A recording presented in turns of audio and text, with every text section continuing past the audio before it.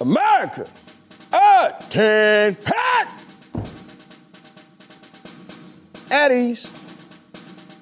Let me say that God is good all the time.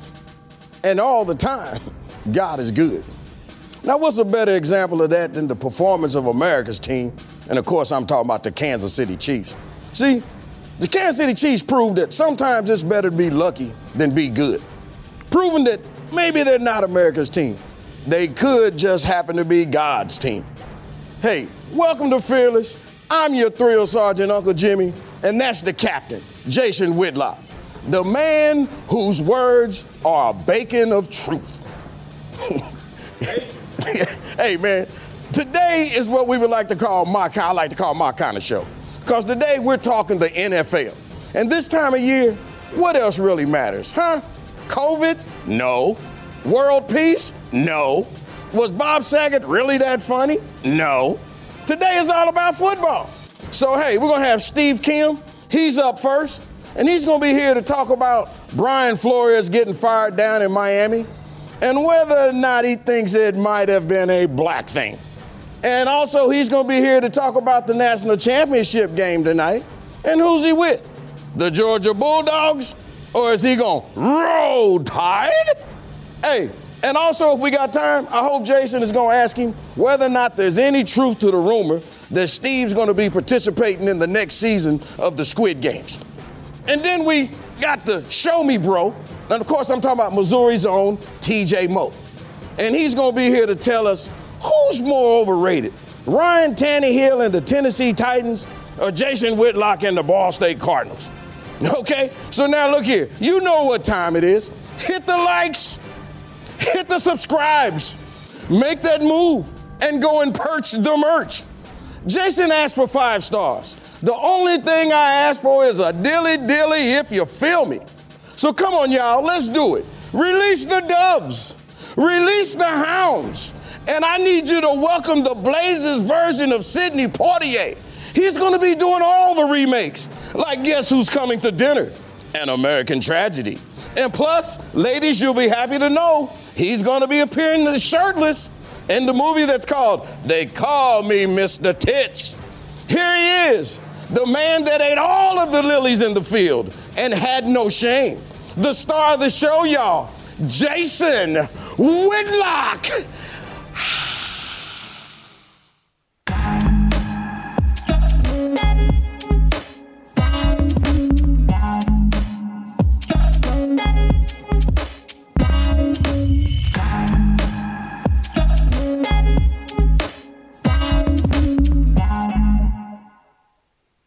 Happy Monday. Good job, Uncle Jimmy. Thank you guys for joining me. We got a lot of NFL to talk about, a lot of football to talk about today. Let's get right to it. We're coming off of I think in the argument for one of the greatest NFL weekends ever. 3 games with playoff implications go to overtime. But all that a bit overshadowed by what's called Black Monday, the day that NFL head coaches get fired. So as is tradition, the NFL fired a bunch of coaches on Monday morning, a day after its regular season concluded, and ownership looked to blame someone for failing to meet expectations. The Broncos kicked things off on Sunday morning, dismissing Vic Fangio a day after Denver wrapped up its season with a loss to my Kansas City Chiefs. 24 hours later, the Bears dumped Matt Nagy, the Vikings pink slipped Mike Zimmer, and most surprisingly, the Dolphins discarded third-year coach Brian Flores. The Flores firing will get the most attention.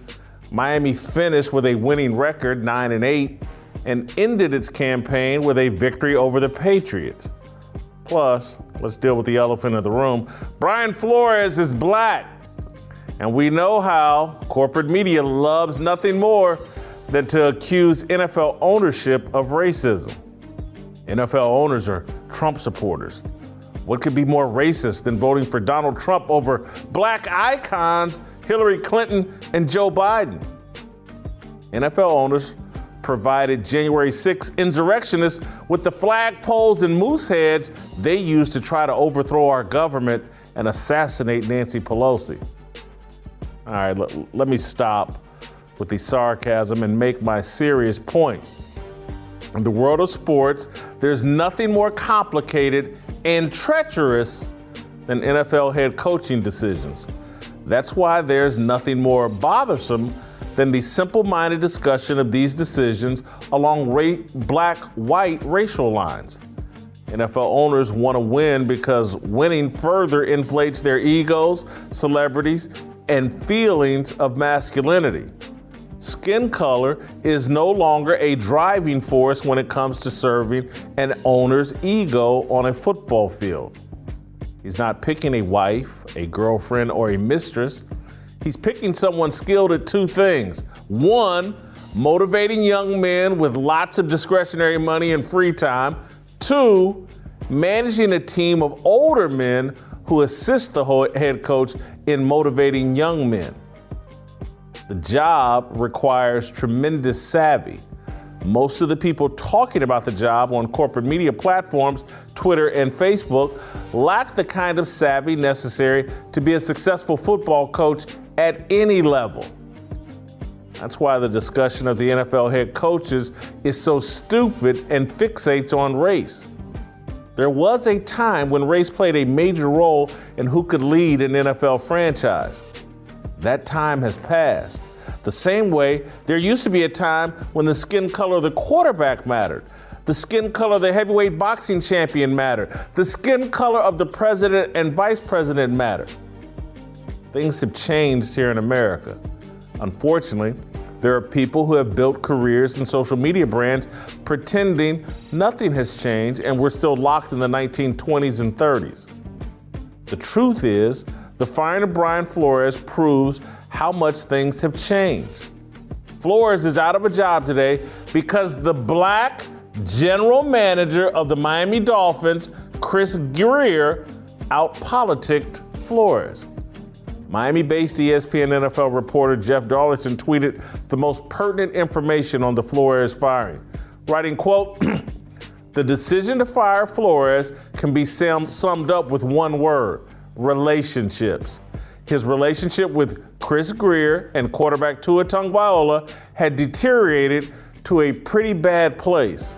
Along with constant staff changes, owner Steve Ross no longer saw Flores as a healthy fit in Miami. Let me translate that for you. Grier has a better relationship with the Dolphins owner than Flores. A year ago, Grier stayed put at number 5 in the draft and selected Tua one spot ahead of Chargers star quarterback Justin Herbert. It was a risky pick. Tua is undersized and a bit injury prone. Grier tried to acquire the number 1 overall pick from Cincinnati, presumably to select quarterback Joe Burrow. The Dolphins had 3 first-round picks in 2020. Whatever the trade package, it wasn't enough to persuade the Bengals to relinquish Burrow. Grier struck out on Burrow and Herbert. Tua is a disappointment. Grier, like most people, is loyal to his decision. Grier and Tua are a package that Flores seemingly can't enthusiastically support. Grier used his superior relationship with Stephen Ross to fire Flores, who has back-to-back winning seasons. Flores is the first Dolphins coach to record back-to-back winning seasons in nearly 2 decades. What transpired between Flores and Grier, 2 black men, is commonplace in the NFL. Relationships rule decision-making. At that altitude, relationships are often ruled by ego and personality, not race. It's a game of politics, treacherous politics. The prevailing sentiment is Flores will get a second chance to lead an NFL team, perhaps as early as this offseason. NFL decision makers can easily see what happened to Flores. The media will try to blind sports fans with race. Lucky for you, you have me, and you don't have to do that. we can actually have an intelligent conversation about what happened to Brian Flores and what actually drives decision-making in the NFL as it relates to head coaches. You're going to hear there's been 4 coaches fired already. John Gruden got fired during the season. Urban Meyer got fired during the season. There's 6 NFL head coaching jobs available right now. And you're going to hear a lot of conversation about race, and do black coaches have a chance, and the NFL's racist, and blah, blah, blah, blah, blah, blah. And it just won't be true or authentic or an accurate reflection of what actually is driving the decision making. All right, we're going to roll out to Los Angeles and bring in my Asian brother from my Korean mother, Steve Kim, the Korean Cosell. Welcome back to Fearless. And I want to start here. Were you as shocked as I was that the Dolphins fired Brian Flores? Jay, first of all, welcome. Hello. Great start to the week. And yes, I was. I actually woke up to the news on Twitter, various news reports saying that Brian Flores had been relieved of his duties of the Miami Dolphins. I'll be honest with you, I was shocked. I mean, I was certainly expecting Chicago and Minnesota to make changes, but based on the fact that the Dolphins had finished up strong and with the winning record that, hey, Flores has got to work out some issues. He has earned another year. But then the most non-surprising element of this is the media getting out and trying to work on their woke quotient, what I call the woke-shient, by immediately going to the race card. And look, you could maybe speculate that there is an element to it. I don't really see it, given the fact that now the NFL league-wide has a diversity mandate. I mean, you could just see it in the advertising throughout the games. And look, do I believe that it was fair? No. If I was Steve Ross and not Steve Kim, would I have given Flores another year? Yes. Look, Chris Greer needs to be put under fire because at the end of the day, this is a guy that instead of drafting Tua, could have had Justin Herbert, and Tua is looking like more and more their version of Sam Bowie, and while Michael Jordan is out there in L.A. So, yes, I was surprised, given the fact that most coaches nowadays get 4 years. And the one thing that I would question is, and I would ask this of Stephen Ross or whoever's available in Miami, how in the world do you justify getting rid of a coach that seems to have things going in the right direction? And maybe that's not a question for them, but when you see a Joe Judge in New York getting another year and that team looks dismal, that's why I do think that there is some validity to that argument, but I don't think it's based on race. Well, I think it's clear as day here. The general manager made a clear mistake with the quarterback position. Brian Flores is frustrated by it. His relationship with Tua and the GM have been complicated because over the frustration about the quarterback. Look, given Tua's injuries at Alabama, given his size, and then you got Justin Herbert picked directly after him. 6'4", 6'5", 230 pounds, looks like King Kong, looks like he's going to be a great quarterback. And I tend to suspect Brian Flores was never really on board with Tua, tried to make it work. It hasn't worked. And Chris Greer, hats off to him, because this is what goes on at jobs at that level. Are you playing the political game to the best of your ability? And sometimes coaches, particularly when they didn't hire or participate in the hiring of the general manager, if there's some equality between the general manager and the head coach, the general manager has more free time and probably a little bit more access to the owner. And so Chris Greer has clearly painted a narrative that, Tua hasn't worked out because we got the wrong head coach. He's a defensive coach. I would suspect they're going to go with an offensive-minded head coach. And even if they draft someone, another quarterback, I think Chris Greer, playing politics and trying to hold on to his position of power, made the argument that, man, the mistake here was the head coach. He's a defensive-minded guy. In this new NFL, you got to have a head coach who's all in on the quarterback and believes that's the way to win. And so you got two people going after power and trying to survive. One of them out-politic the other. That's what goes on all the time in the NFL, all the time in corporate America. And I just get tired of people that everything revolves around race when actually it's like, are you playing the relationship game? Are you building relationships with the people in power so that they stay on your side and on your team? But I don't want to say Brian Flores made a mistake because, look, he's got to manage his players, his assistant coaches, and focus on winning. But he clearly got out-politicked here. I think politics and relationships explain this. I buy what Jeff Darlington and other media members in the NFL are selling, that relationships are why Brian Flores is unemployed right now. Yeah, Jason, I know you're a big Game of Thrones fan. I'm going to draw an analogy here. I don't know how perfect it is, but Brian Flores kind of reminds me of Ned Stark. Very popular character. Everyone loved him, but he didn't bend the knee, and he got his head chopped off almost prematurely. In fact, I think that was the end of the first year. Here's the issue with the Dolphins. If they feel as though they need a quarterback immediately and they're going to move off of Tua, this year's quarterback draft class is not very good. I don't know if Kenny Pickett's really worth a top 15 type of draft choice, and the Dolphins aren't really in a high position to begin with. When you look at the quarterbacks that you say who at the college level translates to the next level, you're looking at guys like Bryce Young, who plays tonight. Then you look at C.J. Stroud putting up big numbers at Ohio State. But here's the case against Brian Flores, if you want to take that route. Out of their 8 or 9 victories that they racked up at the end, they didn't play a lot of good teams. They really didn't. They beat up on the Sisters of the Poor of the National Football League. And his record against the Buffalo Bills, who are the big bullies of that particular division, I think he was 0-8 against them. And that's a franchise that really has a foundation set with a young coach that everyone likes and a franchise quarterback and some really good defensive linemen.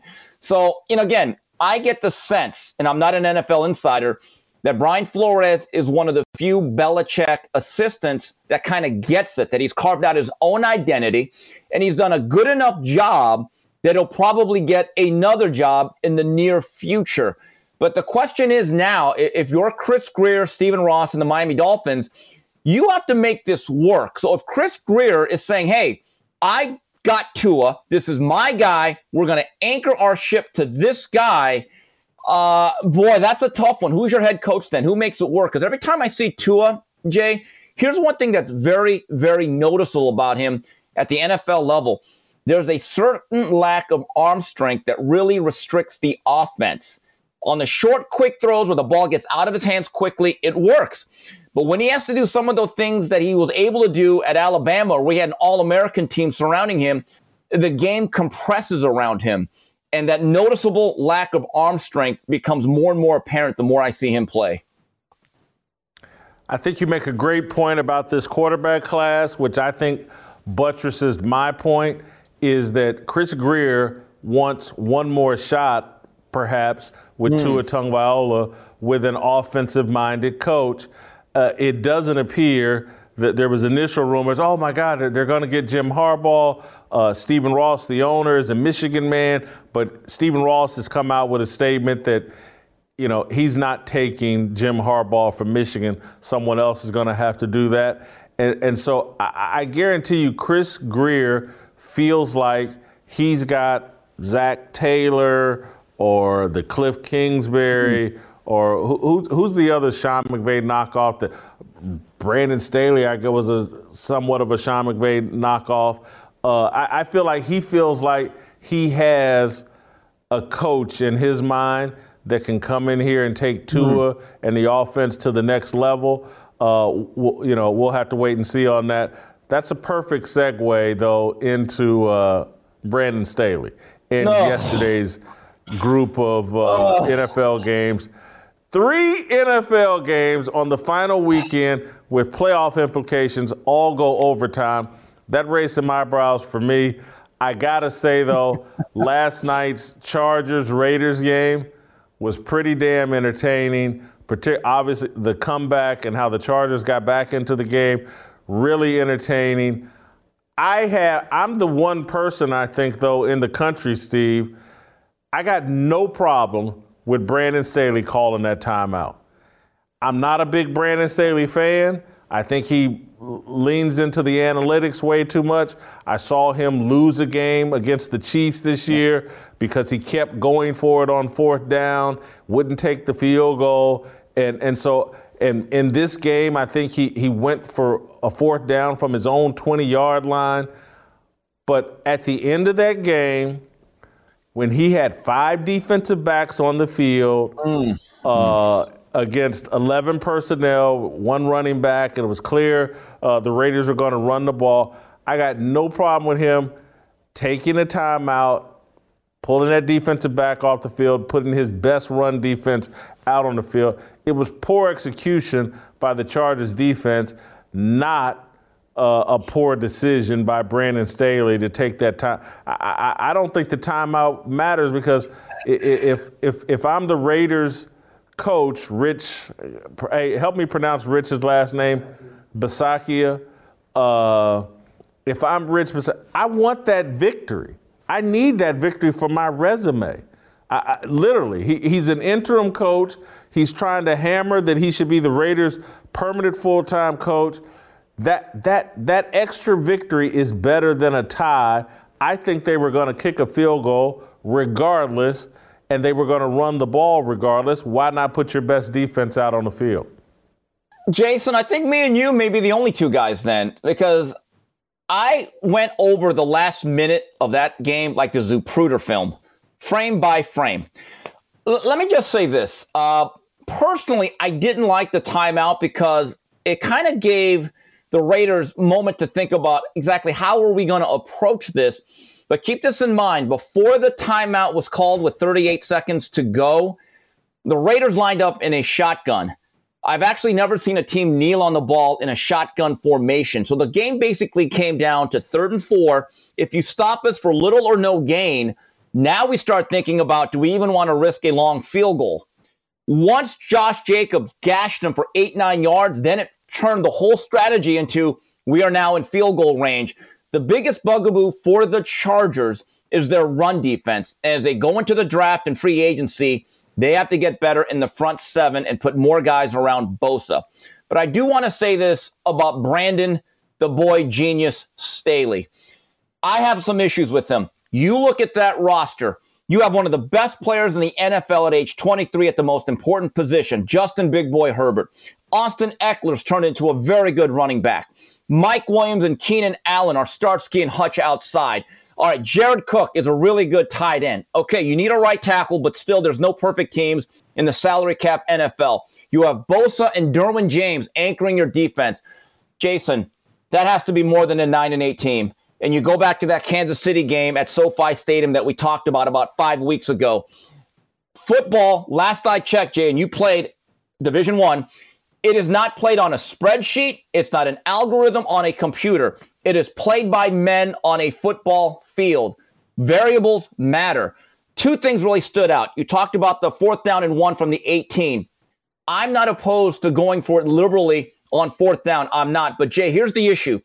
Let's say they would have squeezed out 1.5 yards and you move the chains. You still have 60 yards to go before you're even in field goal range. I did not understand that. Unless it's in the 4th quarter of a game that you're losing and you're down to the last drive or 2, it's different. But to start off, to do that then, it looked awfully reckless. And here's another thing. When you talk about situational football, one of the big plays was 3rd and 23 right before the half. All the momentum's with the Chargers. Now, I'm watching the game with some people. Anyone with any football IQ understands at that point, the Raiders, they don't want to be too risky. Situation like that, where it's not end of the game, you're thinking you got to be on screen alert or draw alert. And when they ran the draw, you could just see it forming as that center got up to that 2nd level and crushed Derwin James. Those are the things that really kill me about Brandon Staley. I think he's a bright guy, but there comes a point he's got to realize football is played by men, and you can't always go by the book. You live by the book, and unfortunately the Chargers, died by the Staley book. You know what he somewhat reminds me of? Of Adam Gase. Great offensive mind, but he's just not a head coach. And that's what I think right now about Brandon Staley. And they'll retain him because, hey, look how well Justin Herbert's playing and played under him. Let's don't move on. We don't want to break up that combination. But will this guy ever be a legitimate head coach when he's a bit too much of a John Madden video game analytics guy and just wants to, again, establish? What I saw in that Chiefs game earlier this year was just like, hey, this guy thinks he can win the football game. And at the end of the day, your players win football games. And you need to understand, that's why they make the most money. And you just need to have enough control of your ego that you're not constantly trying to figure out how can I do something while standing over here on the sidelines that makes the difference between us winning and losing. Because where coaches really make an impact, particularly when the games are played on Sunday, coaches actually make their impact Monday through Saturday. Yeah. It's in the preparation. And then you get to Sunday and you let the players go out and win it. And so I defend his timeout decision. But the people that are criticizing it are basically criticizing it because they're saying Brandon Staley too often wants to do the smartest thing that he could possibly ever think of, wants to be the smartest guy in the stadium, and what can I do to make a difference? Oh, I'm going to call a timeout. I got no problem with the timeout. I'm not second-guessing the timeout. But the people that are questioning, just like the guy is trying to do too much, and he and look, I get the people that are questioning timeout because based on the rhythm and the way the thing was flowing, the Raiders seemed like they were 60% of them wanted to win. 40% of them was like, I'm good with a tie. He takes that time out, gives them a chance to think, and now all of a sudden it goes to 80%. I really want to win. Let's get into a good run play. And then I thought you sent me the video. Emmanuel Acho had a really good breakdown of how the linebacker and the safety really just misdiagnosed this play, didn't follow their keys. You just follow the tight end in motion and it walks you right into the tackle. I get all that, but I guess I'm someone, if I was the Chargers, it would cross my mind to fire Brandon Staley. I understand why they won't. I understand why they won't do it. Jason, here's the issue. If you want to go back to our original point about the racial element of coaching and coaching hires, I actually think there's a lot to this, that if you look at Brandon Staley's resume and his level of experience at the NFL level, if someone said, Steve, when was the last time a black coach with that thin of a resume was elevated to a head coaching spot? Now you have a point that I say, that's something to delve into. I think there's much more validity to that than to equate racism and hiring and firing to the Brian Flores decision today. Walk me through his resume. Tell me his resume. He only has a couple years in the National Football League. I'm just telling you, this is not Fritz Shermer, who put in 35 years. This is not Jimmy Ray, who was one of the first black coordinators in the National Football League. There's been a lot of NFL head coaches that have had to put their time in. Brandon Staley was really elevated quickly, almost out of nowhere. I'm just telling you, just look at it. He's 39 years old. I'm going to tell you why I disagree with you. Because now I'm looking at his resume as it relates to the NFL. He didn't get to the NFL until outside linebackers coach for the Chicago Bears in 2017 and 18. Outside linebacker, the Broncos in 2019. Defensive coordinator for the Rams for 1 year. Yeah. Let me tell you why I somewhat disagree with you. Take my column writing career that started in Ann Arbor but took real flight in Kansas City. I had only been out of college for 4 years when I was named a columnist at the Kansas City Star. And back then, this is 1994, being a columnist in a major city with pro sports, that was a really, really big deal. And people were very critical. What's the Kansas City Star doing hiring Jason Whitlock to be a columnist? Gene Wojciechowski was livid. He wanted that job and was livid. And I can remember I was working in Ann Arbor at the time. There was a big Michigan football game. And I'm not saying this to denigrate Gene Wojciechowski. I'm just telling you the facts. I don't think Gene Wojciechowski's a bad guy. I'm just telling you the facts. Was livid, thought it was unfair, and oh look, they're giving this black guy who's unproven this column writing job. The issue is, or where I disagree is, if you're a great head coach, if you're a great columnist, you show signs real early. And anybody with a discerning eye, any critical thinker can like, wow, that guy there, he can be a head coach. He can be a columnist. And so the people, a lot of times the guys that you put 20 years in and then you're named it's because you're not a great columnist. It's because you're not a great head coach. A lot of times the people, and again, I'm trying to think of who has been the great head coach who wasn't really identified very early, who had to spend 20 years working their way up. And again, I'm trying to think this through in real time of who the example is. But most of the time, it's John Madden, when he was named the Raiders head coach, he was very young. A lot of these, they show flashes. The people that have that it factor, that have that brain for the game, they show it very early, and that's why they get those opportunities very early. The people that have been there for 20, it's because they're not a head coach. Here's a name that I remember that put in his time, and I thought for a while wasn't going to get a job, ended up in the Hall of Fame, and people thought he was too mellow. And they actually thought there was a racial element for a while. A lot of stories were written about this in the 80s and 90s. Tony Dungy. I remember reading about Tony Dungy as a kid, as this bright young defensive assistant for the Steelers. Then he went to Kansas City, and he worked his way up. But there's always questions like, well, why isn't he a head coach? Look, I'm not saying Brandon Staley can't one day win a Lombardi trophy. The elements are there. But I would argue, Jay, when you got elevated to that columnist spot in Kansas City, were you a 9-8 columnist? At the end of the day, we can only judge by results now. And so far, Brandon Staley, in my view, underachieved with one of the better rosters. It's not a complete roster. It's not a perfect roster. But you got to make the playoffs with that team. It's really that simple. This is a results-based industry.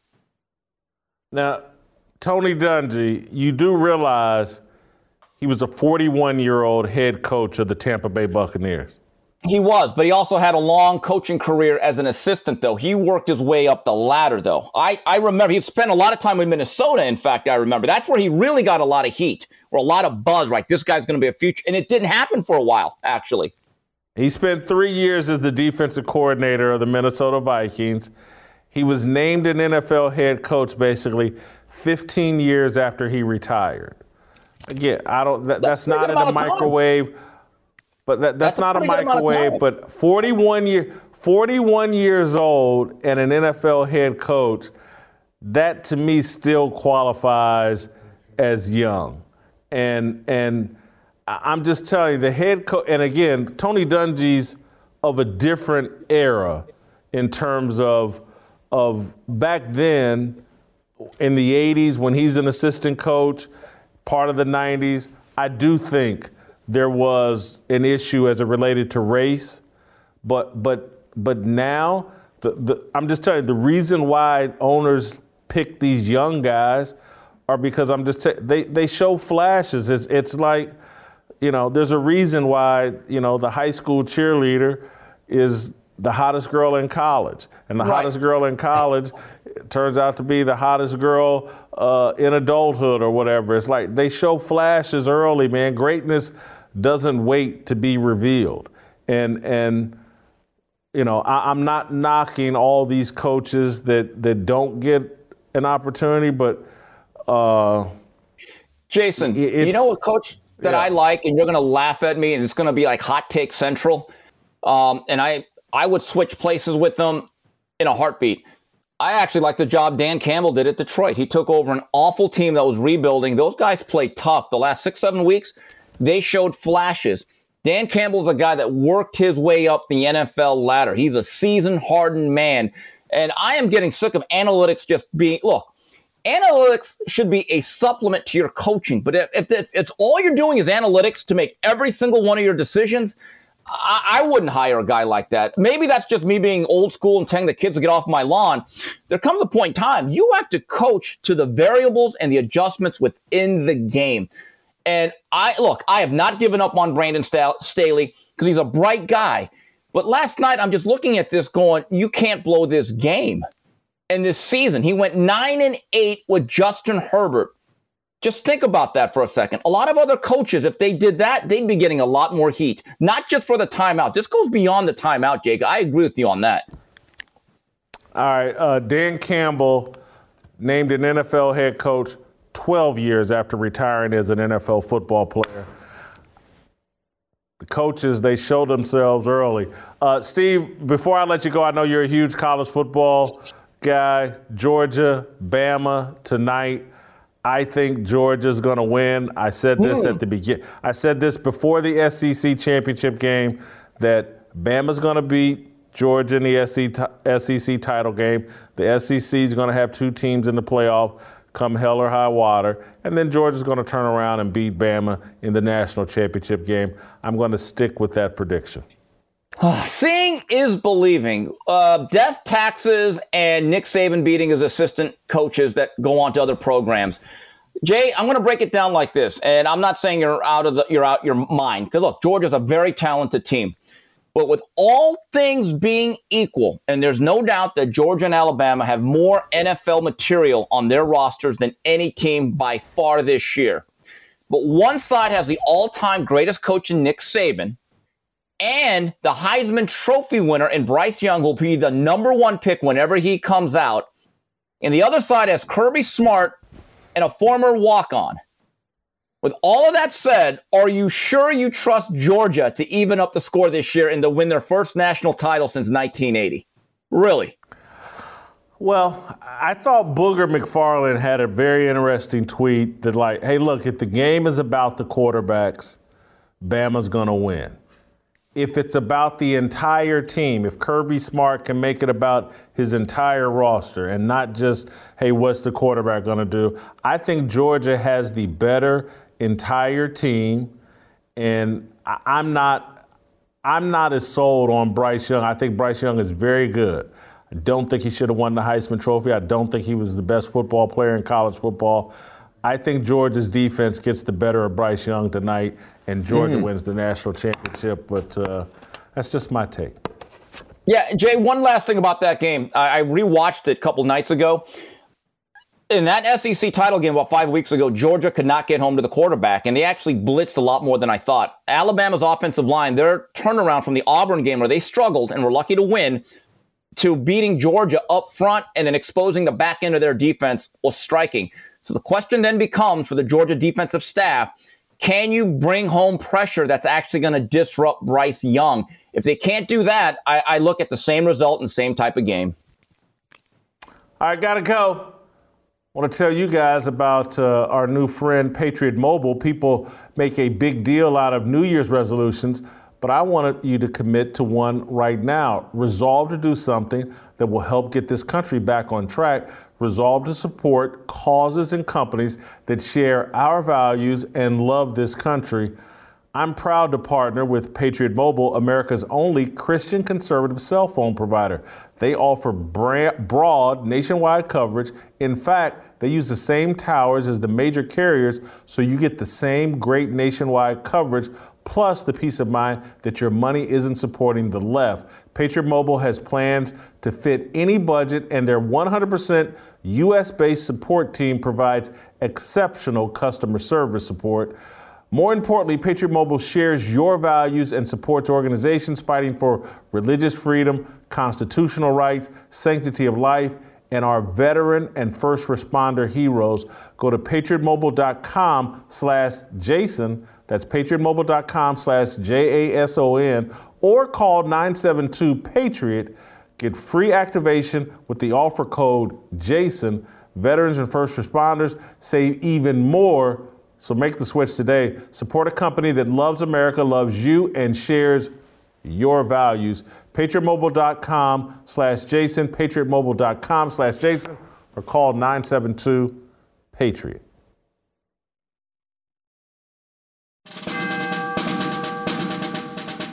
We must exist in a state of man glorious, as we are protected by the red, the white, and the blue. But remember, the mind is the key. The fearless soldier pledges to place God first and foremost in his everyday endeavors of life.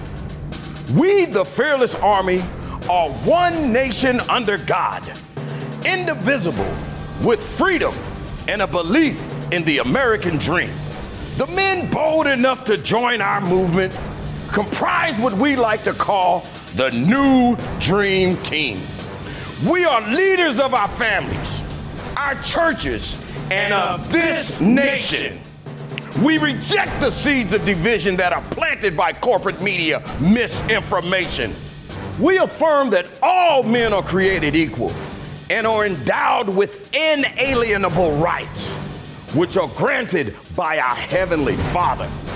We are bound by honor to accept God's challenge, to take the flag and lead, to cherish, to protect, and to nurture the life of our unborn seed. I am a fearless soldier, so shed no tears for me. I am not a victim. I am the man that God made me to be. Amen. All right, welcome back. We're going to go out to Missouri in the Show Me State and bring in former Mizzou wide receiver TJ Moe. TJ, one of the strongest voices we have on the show.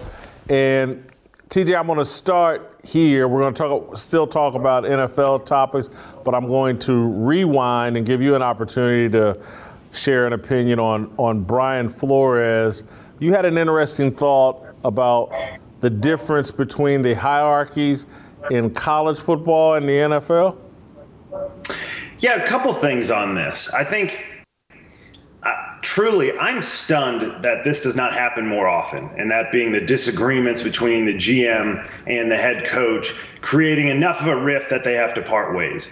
I think whenever you have two people with equal power, that is destined to happen.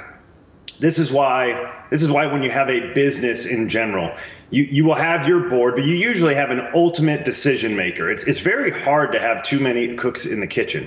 And so, I mean, the hierarchy is very simple when it comes to college football. You have the athletic director who ties his entire career, more or less, on the hiring of a football head coach. Occasionally you have a place like Duke or North Carolina where it's on basketball, but it's pretty much football. You hire that person and then you say, go, do, succeed, because my career is tied to your career. And that head coach is in charge of virtually the entire athletic department.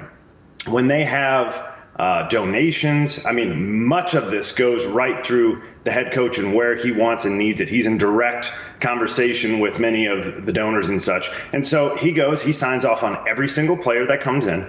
When I was at Missouri, Gary Pinkel sat down at the table. They identified the players they wanted to go get before a single offer was ever extended.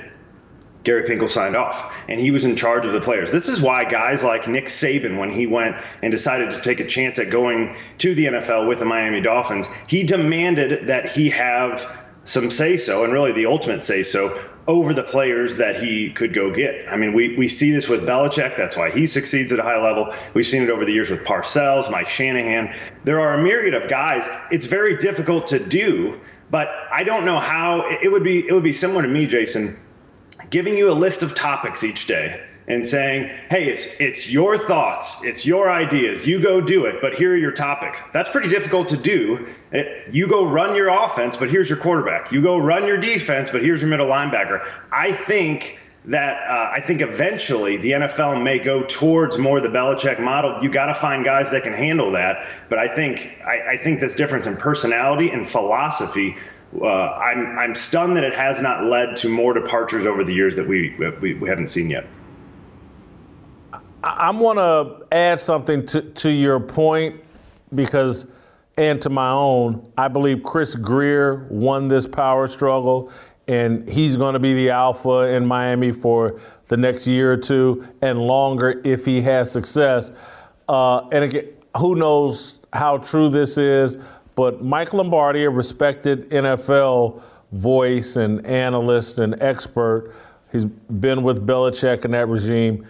He tweeted out speculation Monday afternoon that Jim Caldwell is a strong candidate to be the Miami Dolphins' next head coach. Caldwell, obviously former coach of the Colts, former coach of the Detroit Lions. Caldwell's got to be in his 60s, maybe mid to late 60s.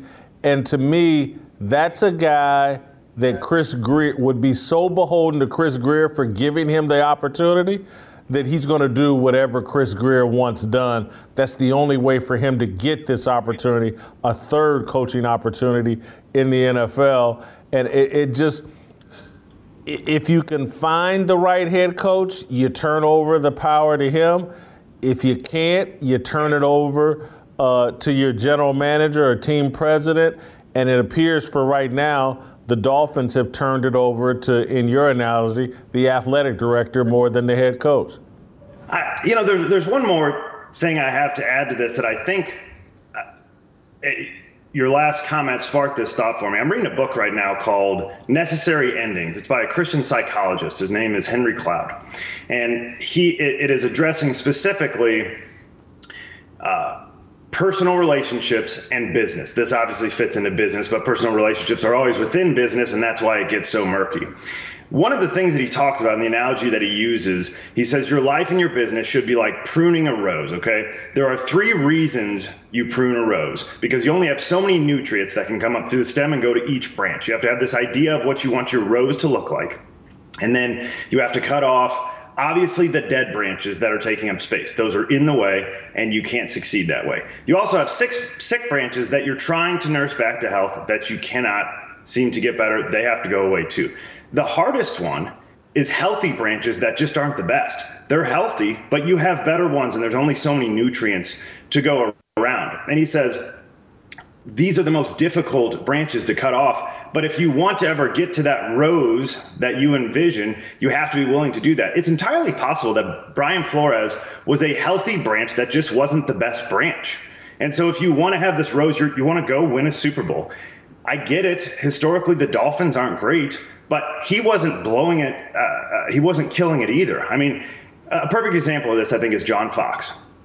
When he was in Denver, he had 4 years, 2011 and 2014, 4 straight division titles. He had Peyton Manning there, went to a Super Bowl, made the playoffs every year, got fired, and they won the Super Bowl with Gary Kubiak the next year. That was a rose that was not quite meeting its potential. They had to cut off a healthy branch, wasn't quite the best branch. Once they got the best branch, they went on to win the Super Bowl the very next year.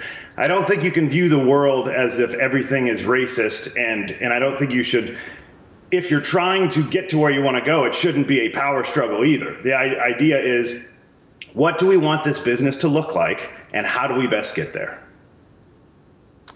All right, TJ, let's talk about the NFL and the postseason.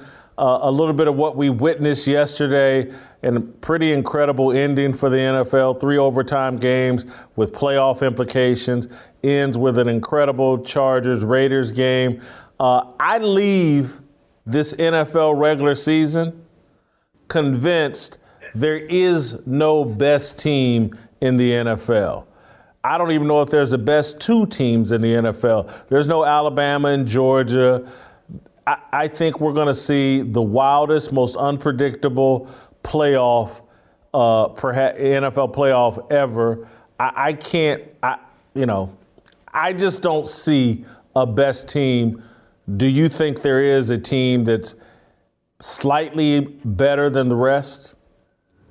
Yes. First of all, I hope you're right, because unpredictability makes for the best television. And so I hope it's the wild, wild west and we see some craziness ensue. I do think, I don't know if they're the best team. They probably are. According to Vegas, they are the best team. But I have conviction as to which team is going to win the Super Bowl, and I think that's the Green Bay Packers. That's for 3 reasons. The first reason is the road to the Super Bowl in the NFC goes through Green Bay. Look at the other teams that have to that are in the playoffs in the NFC. The Cowboys, the LA Rams, the Cardinals, the Bucks, the 49ers, and then Philadelphia, which is a 7th seed. If they miraculously get there, they'll be used to playing in the cold weather. Everybody else is either in a dome or in 80-degree winter heat. So it's pretty difficult to go through Green Bay. We're all aware of this. Green Bay, obviously, over the years, they get used to playing in their snow. I think if you're a Green Bay fan, you're hoping for a blizzard. And because Tom Brady's about the only guy who plays down in Tampa Bay that's used to playing in that type of weather. That's number one. The second thing is what I see where they are as a team is what I saw last year with the Tampa Bay Buccaneers. They're getting healthy at exactly the right moment. Their left tackle, David Bakhtiari, is back. He left the game yesterday with fatigue, but he's back. He's perhaps the best left tackle in the game, and if not, he's certainly a top 3. Josh Myers, their rookie center, came off knee surgery. He's back. Randall Cobb will be back for the playoffs. Jair Alexander, one of the best corners in the league, he will be back. They have a list of guys getting healthy at the right time. The last thing is this. I think we talked about this with Lamar Jackson, you and I did several weeks ago now. One of the reasons Lamar Jackson perhaps is not growing as a quarterback is because we have not gifted him with some criticism. There is not a team that's been more criticized this year than the Green Bay Packers, specifically because of their quarterback that is a criticized magnet. Aaron Rodgers, look at his resume. Okay, he's a junior college guy. Doubted, criticized. He was just a guy. I think as a sophomore in high school, he was still 5'6". Reasons he didn't get recruited, but had to go to junior college. Performed well enough at Cal to be a first-round pick, but still was the 24th pick. He dropped way further than everybody thought he would. Alex Smith, the first pick in that draft. There were 2 Auburn running backs who were picked before him in that draft. That ought to tell you how far he fell there. And so he then gets to the NFL and has to sit on the bench behind a Hall of Famer. Everybody loves Brett Favre. I'm the biggest Brett Favre fan there is. But he has to sit down. 3 years later, he wins a Super Bowl. He was doubted and criticized. He was just a guy. 3 years later, wins a Super Bowl. Since that time, he's won 3 MVPs, probably in line for his 4th this year. And he's still getting crushed, not because of what he's done on the field, but because he will not take an experimental drug. So if there was a time, the Green Bay Packers, if you go look at their offseason this year, you'd say, okay, there's a guy who may not be there. It was March before they got a contract done. They were going to get stuff figured out. If there's one thing that could have brought this team together more, you're going to have to tell me what it is. Because when you criticize somebody, it gives the team, the city, the administration an opportunity to rally behind him. And there's a ton of people, specifically, I would imagine, in Green Bay that are willing to stand up behind a guy who stands by his principles, and that's Aaron Rodgers. I think Green Bay is going to run to a Super Bowl this year, and I've never been more convinced of anything in my life. I gotta admit, I like that argument. I hope you're right. I'm rooting for Aaron Rodgers. I do think they're just as vulnerable as everybody else. That's going to segue into my next take this is what I have the most conviction about. The most overvalued team in these playoffs. I think there's 2 candidates. But I think one stands head and shoulders above all the rest, and it's the Tennessee Titans, and it's because of Ryan Tannehill. I do not trust Ryan Tannehill. Even if they bring Derrick Henry back, which they likely are, and that eases some of the pressure on Ryan Tannehill, I just don't Tannehill is not a Super Bowl winning quarterback. He's going to make bad throws. He's going to throw an interception or 2 that's going to cost the Tennessee Titans. Titans luckily have a bye this coming weekend. I don't think they win their first playoff game. They're the most overvalued team. And it's not a knock on Mike Vrabel. I think he's a great coach. It's not a knock on the talent they have assembled. It's mostly just a knock, my belief that I'm not putting any trust in the former wide receiver turned quarterback who to me, and it may be leftover residue. I'm just going to put all my cards on the table and be transparent. When they lost to the Houston Texans earlier in the season, it cost me a ton of money. And Ryan Tannehill was a joke in that game. And I just don't trust Ryan Tannehill. I think they lose in their first playoff game. I think they're the most overvalued team in these playoffs. Well, you know how to make friends, don't you? You move to Nashville, and 5 minutes later, you're just tearing up their NFL team. I get your argument. I disagree with your argument because I think there's enough talent there and that it will not be in the hands of Ryan Tannehill long term if they're going to get somewhere. Now, Derrick Henry is going to run them to a Super Bowl if they ever get to a Super Bowl with this crew. I think Ryan Tannehill is athletic enough, now seasoned enough to make enough good decisions to not lose them games. Now, it may not happen, but I think that would be the theory if you were going to do that. If he did not have Derrick Henry, I would agree with you. I think Derrick Henry has the ability to run them to a Super Bowl at some point in his career. Don't know if it's this year. The team that I think is the most suspect is the Bucs, and I am the president of the Tom Brady fan club, and so it is painful for me to say this, but Tom Brady is the one guy that you can count on in that team right now. Antonio Brown just ran off the field without a shirt on in the middle of the game. It's like there's chaos going on. Remember, Tom Brady's not used to chaos. He finds a way to work through things. But when in New England, outside of the year, I guess, with Aaron Hernandez, did they have chaos? Everything was always cut the guy before. You always cut the guy before something crazy happens. You always, whenever a contract's coming up, you trade him. That's just the way they did things in New England. I think you allowed that to happen, and I think you allowed that to happen out of desperation because of your other injuries. You have Chris Godwin, who's out. You had another receiver, your deep threat, out as of yesterday with an ankle injury. You have Leonard Fournette, Giovanni Bernard, and then you had Ronald Jones leave with an ankle injury yesterday. I don't know who's the other running back on their roster. You go down the line here. Mike Evans is playing hobbled. Gronk was hobbled earlier in the season. Defensively, Levante David, Shaq Barrett, Jason Pierre-Paul, they're all out at least for now. I mean, Tom Brady's great, the greatest to ever do it, but I truly could not name the guys that are going to be on the field with him. So I don't know how you win a Super Bowl like that. My number 2 team is, and I like your argument for Tom Brady and the Bucs because I don't think they make it back to the Super Bowl either, but I'm not sure if I'm going to call them overvalued because I think everybody's a little suspicious of them. But my number 2 team, the only thing I think the Kansas City Chiefs, my favorite team. I think they're overvalued. I think I watched them play Saturday against the Denver Broncos. If that running back doesn't cough up that football and they don't, the perfect blitz called by the Chiefs, if they don't fumble that football and the linebacker, I think, ran 86 yards with it, they lose to the Denver Broncos on Saturday. I think Tyreek Hill's a little banged up. Their defense always concerns me. And when I look at that Denver team and the way they were able to run the ball, and Drew Lock, the former Missouri quarterback, wasn't special on Saturday. He did just enough that Denver should have won that game. And I just think that the Chiefs were out there actually playing for something, the potential number 1 seed in the AFC, and they almost got beat by a very mediocre Denver team with a quarterback that's okay but not great. I think the Kansas City Chiefs are very vulnerable and a bit overvalued. They could lose. They won't lose to the Pittsburgh Steelers, but they could definitely lose in the second round of the playoffs. Nick Bolton, the linebacker that over here, I should say, linebacker, Mizzou, 87 yards, one Mizzou guy, although he didn't take it from Drew there. Look, I think Kansas City has all the talent to run away with this thing. I just don't think they're going to. If you look across the board, we talked about this a little earlier in the year. They have the most talented quarterback in the league, perhaps the most talented receiver in the league in Tyreek Hill. He is hobbled, still the fastest by a mile. And when the playoffs come around, he'll be drugged up enough to be running as fast as he needs to. And Travis Kelce.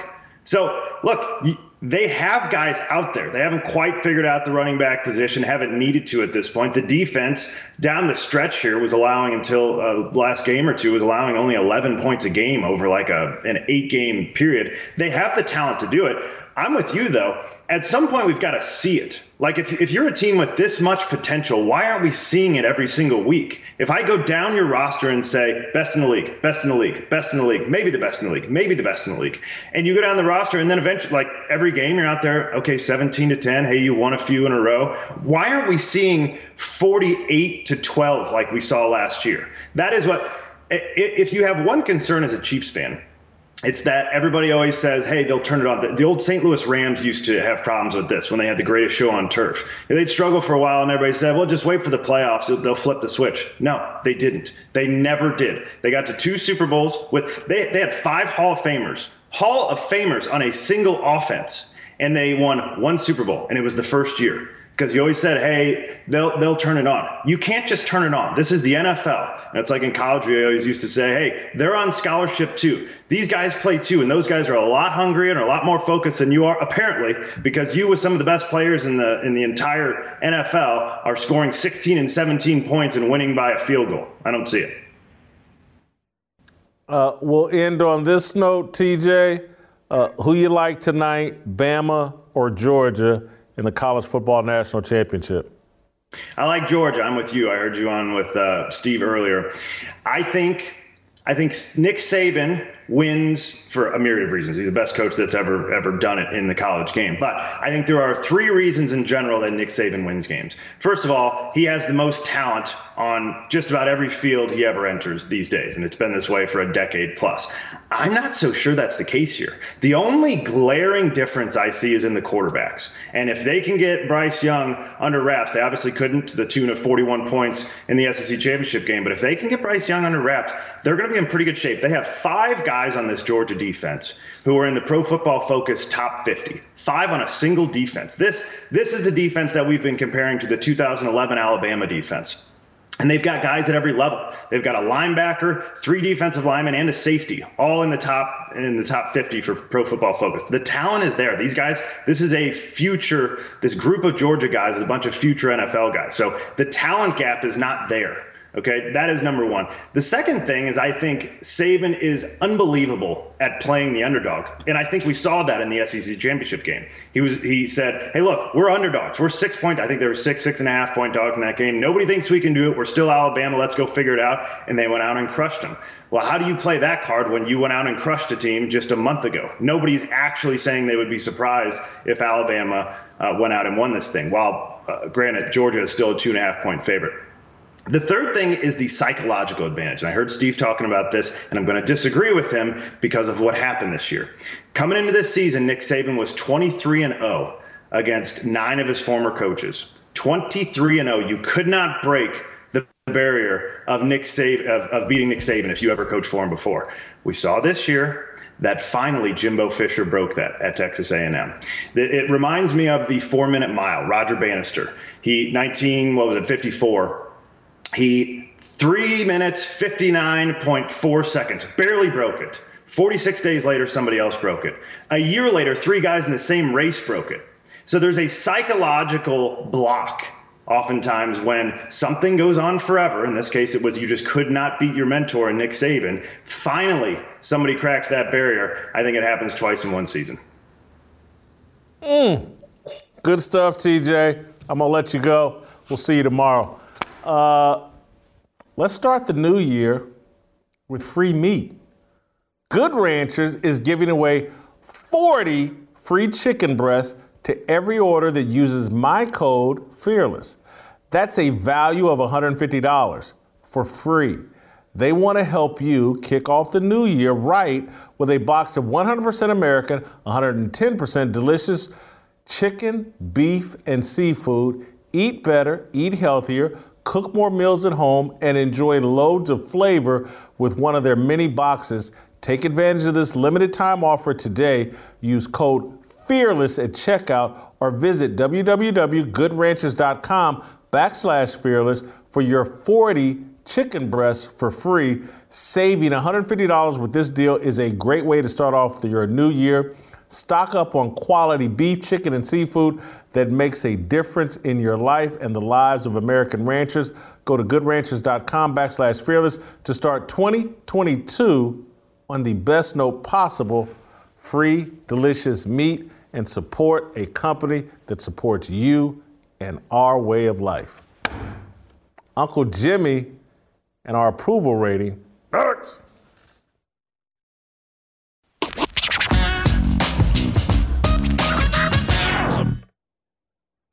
All right, welcome back. Time for Uncle Jimmy to come in and tell me how great I was. What you got a problem? It's time. Cat got your tongue? What? I just threw up in my mouth a little bit. Go ahead. It's time for Uncle Jimmy to come in and tell me how great I was, and we're going to do another approval rating on Brandon Staley. I think we did one after his overtime loss earlier in the year to the Chiefs, and he's gone down from there, actually. Definitely. But anyway, before we get to Brandon Staley and the approval rating, the floor is yours to tell everybody how great I was. Excuse me again. I'd like to say that your performance, it truly leaves a taste in one's mouth. Honestly, and it can't be duplicated. Truly. And I'm truly proud of you. That's the strongest praise after this tour de force performance. That's the strongest praise you can offer me? Jason, there is no one that can do what you do. And there's no one that can leave, like I said, your words are bacons of truth. There's no one that can leave the taste in people's mouths that you do. Yeah, bacon bits, huh? All right. How about, let's start with Steve Kim. Steve is my dude. I love Steve, but he said something kind of questionable. He said that, and I need to ask you, Steve, who told you that that a football game wasn't played on a computer? What? I tell you, he said a real football game ain't played on a computer. I take it he ain't played no Madden. I expected more of him than that, okay? Yeah. Oh, you personally was offended by that comment. I mean, I'm just saying. I mean, that's like me finding out he got a bad credit score, man. Come on, man. Honestly. And then the thing that was funny when you started talking about Brandon Staley. Yeah. He's trying to be a good sport, and you started talking about how much you liked him and you didn't blame him. You couldn't see Steve, but I thought Steve was about to have a stroke because he was going, and then finally he goes, I agree, Jay, but, he does have Justin Herbert, and he went down the entire line, and he did not agree with you. And the only thing he could respond and say was, tell me, Jay, when you were in Kansas City, were you a 9-8 columnist? No, I was not. And you did not answer. I was waiting. That was a 16-0 columnist. That was back when they were playing 16 games. And I disagree. I remember you said 16-0 and they lost the first game. And Marty Schottenheimer got fired and they had a losing record. Yeah, that was. So you had one of the chief players try to attack you in the dressing room? Yeah, I remember that. That was not at the dressing room. That was at Diamond Joe's. That was. That was at Diamond Joe's. The last thing you and Steve said. Not at Diamond Joe's dressing room. Go ahead. You made the comment and you said that a high school cheerleader ends up being the best looking girl. That's not always true. Most of the time I've realized that the high school cheerleader ends up looking like a Oompa Loompa when you see her 10 years later on in life. Now, you thinking of the 30 and 40 year reunions. 5 to 10 pounds, the old 5 to 10 pounds a year trick. That's all I'm telling you. I've seen some of them cheerleaders, all of them sitting at the same table at that reunion. You like, oh. And I try to be nice when I speak to them. I'll be like, moo. How about our guy TJ Moe? I thought he did a tremendous job as well. Hey man, I love TJ Moe. TJ Moe was so versatile, man. You didn't see, he kind of went Martha Stewart on you real quick. You didn't realize it. He was talking about football, and all of a sudden, this man started telling you the proper way to trim a rose. Did you notice he started telling you how to prune a rose? You got to go this way, and if you want to see... Come on, man, you're being too smart for your own good, TJ. I love that dude, man. And I love him because he has conviction. You asked him about who he thought he was going to win, and without a second thought, he told you straight out. He said he thought it was going to be Aaron Rodgers. I respect that because what that means is he thinks it's going to be Aaron Rodgers. I think it's going to be Patrick Mahomes. So you know what that means? We got a State Farm Bowl coming up. Ain't nobody happier than that than Jake from State Farm. Yeah, they do. We'll have but I thought they de-emphasized Aaron Rodgers in the State Farm. But I keep seeing them. Oh yeah, trust me. That's what they got going on, and that's what's happening. When they said, they were upset with him because he was unvaccinated, and allegedly they were going to de-emphasize him, but I keep seeing him in the State Farm. I'm telling you, that's what they want. It's going to be the State Farm Bowl. That's what's happening. They're going to battle over the love to see who's going to get a. Is that all you got? Can we move on to Brandon Staley? Oh yeah. By the way, but don't leave out TJ because he told you. He said we have done a tremendous disservice to Lamar Jackson by not criticizing him. The gift of criticism. The gift of criticism. Let's not leave that out, man. That was a good point. And let's go, man. I actually agree with. All right, let's go to Brandon Staley, who I think I had candle lit the last time we did this, but he is no longer candle lit. Let's talk about job performance. I give him a 12. I think I previously had him at like an 18 or something like that. But he just cost his team the playoffs, not with the timeout, but with being over-aggressive, the sins that he made with the Chiefs, he repeated again in this last regular season game and cost him the game. I got him down at a 12 in job performance. I would like to tell you, Brandon Staley, keep up the good work. For your job performance, I give you a 25, man. Keep it up. Don't you change nothing. They re-sign you next year. Don't you change nothing. Spoken like a Chiefs fan. Character. Mm-hmm. I'm going to knock him down a couple of points here in character as well. Just, just because he lost and he's not making the playoffs and he's got one of the best young quarterbacks. So I got him at a 15, I think. Previously, where did I have him at? 17 or 18? I can't see that far. Anyway, go ahead. Hey, man, for character, I give him a 25. He did with the Chiefs. He did what he did to the Chiefs in the first game. He went forward on fourth down. It worked. What happened to him on the second game? Didn't work, did it? He tried it again. He didn't learn. He didn't work, did it? Keep up that performance. You get a 25. And that's why I actually am high on him in terms of authenticity. He's dumb. He doubled down on there being you go. dumb. He's very authentic about his Keep it up. I give him a 21 in authenticity. Hey, let's just say the man can't swing a hammer, okay? See, stop with the inside jokes. Only you and I can laugh at that. What, you got him at a 0 in authenticity? Yeah. He ain't. He ain't got it. For authenticity, what about it? What's original about it? He ain't got it. He ain't a winner, is he? Well, that's true. All right, it factor. Never had it, never will. I dropped him again, got him at a 4 in it factor. I think he's going to be under a lot of pressure next season. Hey, man, let me tell you, I'm going to be honest with you. The Chargers never had it, never will. Now, I'm going to keep it. The Chargers, the best player they ever drafted was Marcellus Wiley. So what does that say about it? They drafted Junior Seau. The best player they ever drafted was Marcellus Wiley. They drafted Dan Fouts. The best player they ever drafted was Marcellus Wiley. They drafted LaDainian Tomlinson. Okay, and remember, now LaDainian, he ain't won a whole bunch of Scrabble games in his lifetime either. Hey, stop it. I love LT, man.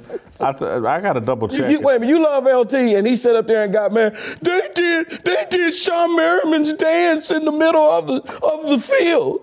That's not his dance. Man, get out of here. Ever since he whined, I ain't had no love for LT. I got to make sure that the Chargers draft. I like Natron Means. I like Natron Means better than I like LT. Natron Means business? Yeah, San Diego drafted. Anyway, all right. I got him at a 52. Is that still candlelit? No, bro. Yeah, you got him. He's still candlelit. Oh, you got him at a 50 dumpster fire. Yeah, dumpster fire, man. Dropped him a few points. All right. Hey, man, that's how I like to see. If you're going to be in my division, that's how I want you to perform. I get that. All right. That's tomorrow. We'll see you tomorrow.